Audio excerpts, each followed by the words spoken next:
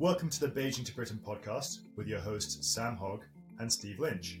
Hi, Steve. Hi, Sam. We are finally here. Yes, we are. And what a time to be here as well. Foreign Secretary visiting China today, the first time in 5 years, and a new Foreign Affairs Committee report looking at the Indo-Pacific tilt. So I suppose before we get onto all of that, I think we should premise what this podcast is and why we're doing it. Sam and I have been working together, I suppose, for some time now. And I think we both are collectively of the opinion that there's this enormous knowledge deficit on China and maybe slightly worrying approach to the relationship from the UK. And again, we can get on to Cleverly's visit and the Foreign Affairs Committee, but it just doesn't seem the UK has a joint-up approach on China. That's exactly right. And over the course of the season to come, we'll be speaking to experts in a whole variety of different subject areas covered by this bilateral. The great benefit that I bring to the equation is that I'm not an expert on anything at all, which is a very handy way to approach subjects that are very difficult and complicated to discuss. Steve, on the other hand, has spent over a decade living and working in China, most recently as the managing director of the British Chamber of Commerce in China. During that time, and we'll come on to it at some point, either today or throughout the season, he has had his fair share of managing dignitaries to the country and dealing with the intricacies of Chinese engagement at all levels of business and society. Well, I think you're being very kind there, Sam. Thank you very much. And I suppose anyone who knows the Beijing to Britain work or Sam's work specifically, you scour every single sentence about China from Parliament.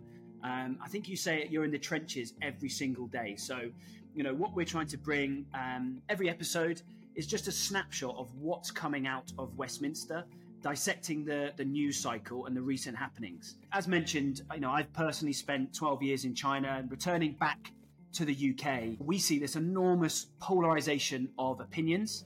Certainly if we have in the UK moved towards a black or white outlook and approach, and there just doesn't seem to be a platform or grounds for debate or conversation. So that's exactly what Sam and I want to create. We want to create a platform that endeavours to offer balance around conversation where possible.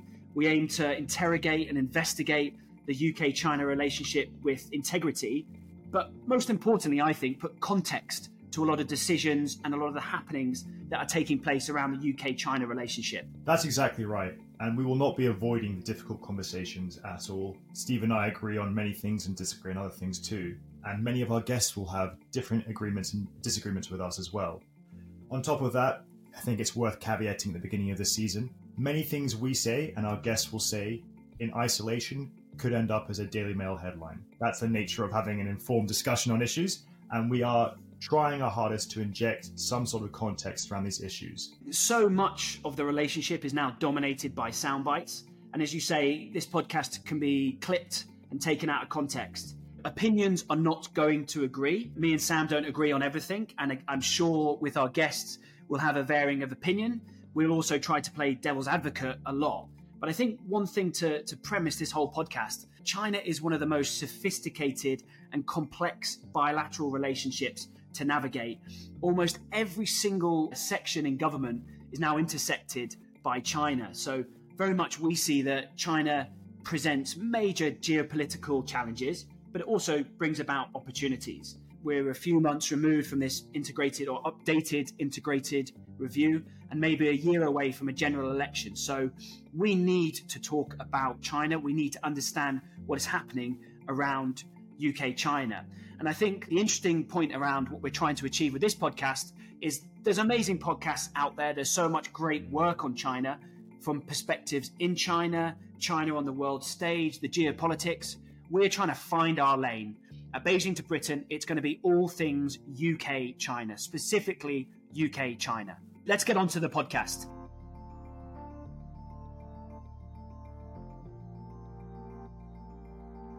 Let's specifically look at James Cleverly's trip to China. This is the first Foreign Secretary's trip to Beijing in 5 years, and certainly one of the first ministerial visits in the last few years. The trip was originally scheduled for July, but was postponed due to the disappearance of Tiangang. So, Sam, what's happening and why is James Cleverly going over now? So, earlier on this year, James Cleverly, the Foreign Secretary, set out Rishi Sunak, the Prime Minister's overall China approach. Essentially, the UK's new China policy as it exists is hinged on three pillars: protect, align, and engage. Now, Cleverly is very much of the view that to do anything on a global level, you need to be engaging with China. And the things he often cites are tackling global warming and climate change, through to debt restructuring for developing countries and artificial intelligence. He's of the view that actually stepping away from engaging with China is weak in itself. Where it becomes very interesting is the split between what Parliament wants the relationship to look like and what the government wants the relationship to look like. So they're very different and with a different set of ambitions and aims for each. And I think what you often see actually, and you've seen already over the last 24 hours, I mean, Steve, we're recording this at 5 minutes to 10 in the morning on Wednesday. The Foreign Secretary leaves Beijing later on today to fly elsewhere.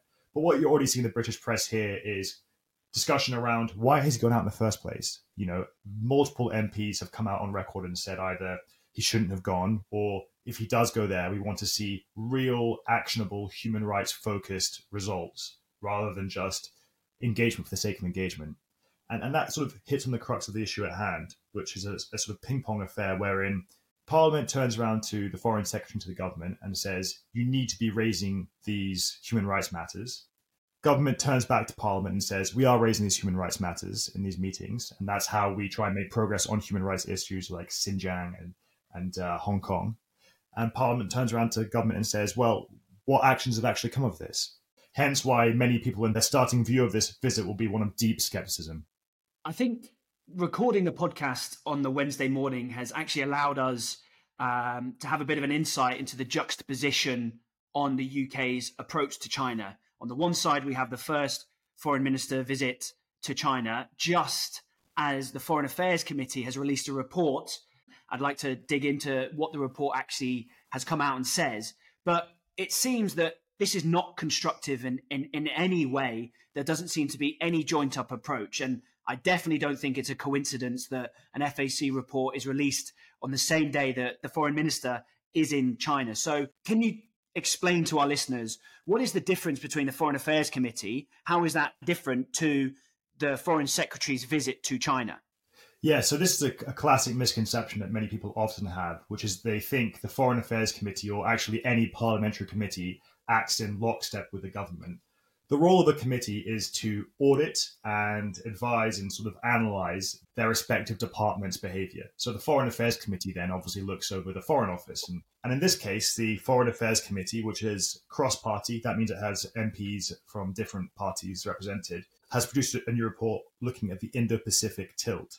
You make the point there, which is a very fair one. On the one hand, if you were sitting in Beijing, you see the Foreign Secretary come out here trying to stabilize or normalize, whichever word we use, the relationship. And on the other hand, you have this committee report coming out and saying that Taiwan is an independent country for the first time in parliamentary history, really, apparently. So how do you balance that? Well, the answer is that they're two separate things. Parliament is separate from the government. That's what underpins British democracy. And the Foreign Affairs Committee is well within its remit to come out and produce its recommendations for government.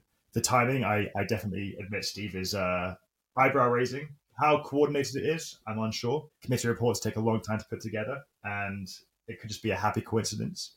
But it's a fascinating report that goes on at length about a number of issues that are very difficult for the government, and it taps into many of the problems that MPs have raised before as well. Okay, well, let's get back to Cleverly's visit, because, again, I think this is a very strong statement from the UK government, the first visit in 5 years. So what do you think this signifies for the UK-China relationship? I think this is an effort from the UK side to draw a line under 3 or 4 difficult years post-COVID and to try and find ways to normalize or stabilize the relationship in some way. That's looking just at the UK-China bilateral. If you look more generally and look at how our allies are behaving, we're actually quite far behind in terms of sending senior ministers to China. Australia sent ministers there. The United States basically has someone there every 3 minutes at the moment. And New Zealand's on the same. So within the context of the Five Eyes, we're lagging behind anyway. That said, that's not enough to calm the discontent within Parliament and within certain parts of Whitehall over the visit itself.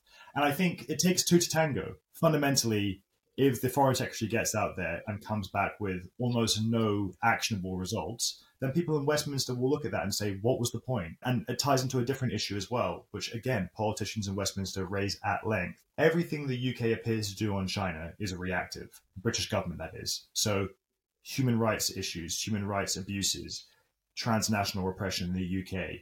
In the last year, we've had a major incident at the Manchester Consulate General, wherein a protester was beaten. We've had multiple examples of transnational repression at universities. What they're asking for from the government is don't just acknowledge this is the case, do something about it. Now, when they go out to China, the foreign secretary takes his team out to China, they're looking for more than just a readout that says the foreign secretary raised Xinjiang, Taiwan, Hong Kong. They want actionable results. That's the hard part, because what do those results look like, and what are the Chinese willing to give? Well, I suppose to get straight into that, I mean, absolutely, we're seeing other countries recalibrate their relationship with China. There's been lots of rhetoric from the UK government, but it seems very little action. Now we're moving into the action stage. So, what could be the potential outcomes of this visit? So, I think we'll see from both sides readouts. The Chinese typically tend to have a longer readout than the Brits do on these sort of events. So, I would be unsurprised to see a number of things come out of both sides' readouts. The first will be an acknowledgement that the bilateral is moving in the right direction, but also keep an eye out for things like AI. So there's a big conference taking place in London next month, the AI Safety Summit, which the UK is chairing. And there's been much discussion around whether to invite China or not. A massive win for both sides would be for Cleverly to be able to return to the UK with the promise that China will attend this AI Safety Summit. Additionally, I would be unsurprised to see something around debt restructuring for developing countries. This is an issue that James Cleverly has raised at length recently. Obviously, we're very aware of the MPs that have been sanctioned in the UK. Do you think there might be any potential outcome for those to be rescinded or overturned? You know, as I said, it takes two to tango. In terms of achievable actual actions that would move the bilateral forward, removing the sanctions on British MPs is the number one easiest thing to do. Whether China is able to do that, we will see. And I suspect we won't see that as an outcome of this particular visit, but it's something to work towards at all times. So, Steve, in your role or your former role as Managing Director of the BCCC, you will have hosted a huge number of British officials as they visited China. Can you give us a quick snapshot of what that actually looks like? So I think there's going to be many people in China right now, or previously in the last few weeks and few months, who have been enjoying their summer holidays down in Sanya or maybe at the Qingdao Beer Festival. But I can guarantee the embassy staff in Beijing have been absolutely flat out. This is the first time we've had a foreign minister visit in 5 years. I think the last visit was Alok Sharma for COP talks. So there's going to be many staff that have actually never dealt with a high-level diplomatic visit, and they absolutely want to get the most out of this visit. However, I think many people will be quite surprised. These visits are extremely formulaic. Outcomes, conversation topics will be agreed well in advance. So the embassy team will be working really hard to make sure they get the right issues on the agenda, and so will their Chinese counterparts. I don't think there's going to be much fanfare of the visit. As you've mentioned, this is around stabilizing the relationship. The Chinese side might want to promote it a lot more, but I think this visit is a very strong statement moving towards stabilizing and rebuilding some bridges. I hope, and I really do hope, but I don't think the time will allow, that James Cleverly will get a chance to speak to on-the-ground business leaders. I think talking to people on the ground, you get the realities and the readout of exactly what's happening, and that's warts and all. It would be an extremely busy time for a lot of people in Beijing, but from my side, I think this is a very strong statement that the UK is trying to stabilize, rebuild relationships with China. So let's just quickly touch upon the Foreign Affairs Committee report. I've just seen in the news this morning, Alicia Kearns has outlined what the red lines for the UK should be. She's said we absolutely should be engaging with China, but we need to do this on our own terms. So, Sam, can you give us a bit of insight into what the report says and what are some of the key findings? Of course. So, over the course of nearly 100 pages, this Foreign Affairs Committee report examines and analyzes the UK's Indo-Pacific tilt. And what that effectively is is a foreign policy decision by the UK to put more resources and energy and time into the wider Indo-Pacific region. Now, the way that committee reports tend to work is not only do they analyze and bring in witnesses and experts from all over the world and all over government and the private sector and charity sector, but they also then take all that evidence that's been given to them and they produce a set of recommendations for the government. And so this report has produced no fewer than 77 conclusions and recommendations. And they cover a huge variety of things. But for the sake of our very brief introductory podcast today, we'll look at the China-facing ones. Now, the real headline from this report is that it refers to Taiwan as an independent country, in all but name, effectively. You'll see that all over the papers in the next 24 hours. What it also says further down that paragraph is that when the Foreign Affairs Committee visited Taiwan last year, they spoke to loads of policymakers and political interlocutors who gave them the consensus view that they don't want to be declared an independent country. That was in no one's particular interest. Elsewhere in the report, it calls for the UK to be much more vocal about Jimmy Lai, the Hong Kong media mogul who is currently in jail in Hong Kong following the introduction of the national security law. It specifically says they should take every opportunity to raise the Jimmy Lai case possible. From the business side, and where I think is particularly interesting, there's a very strong feeling in the report that post-Parliament declaring genocides taking place in Xinjiang, no companies have been sanctioned because of their human rights abuses in supply chains, not just in that region, but in China as a whole.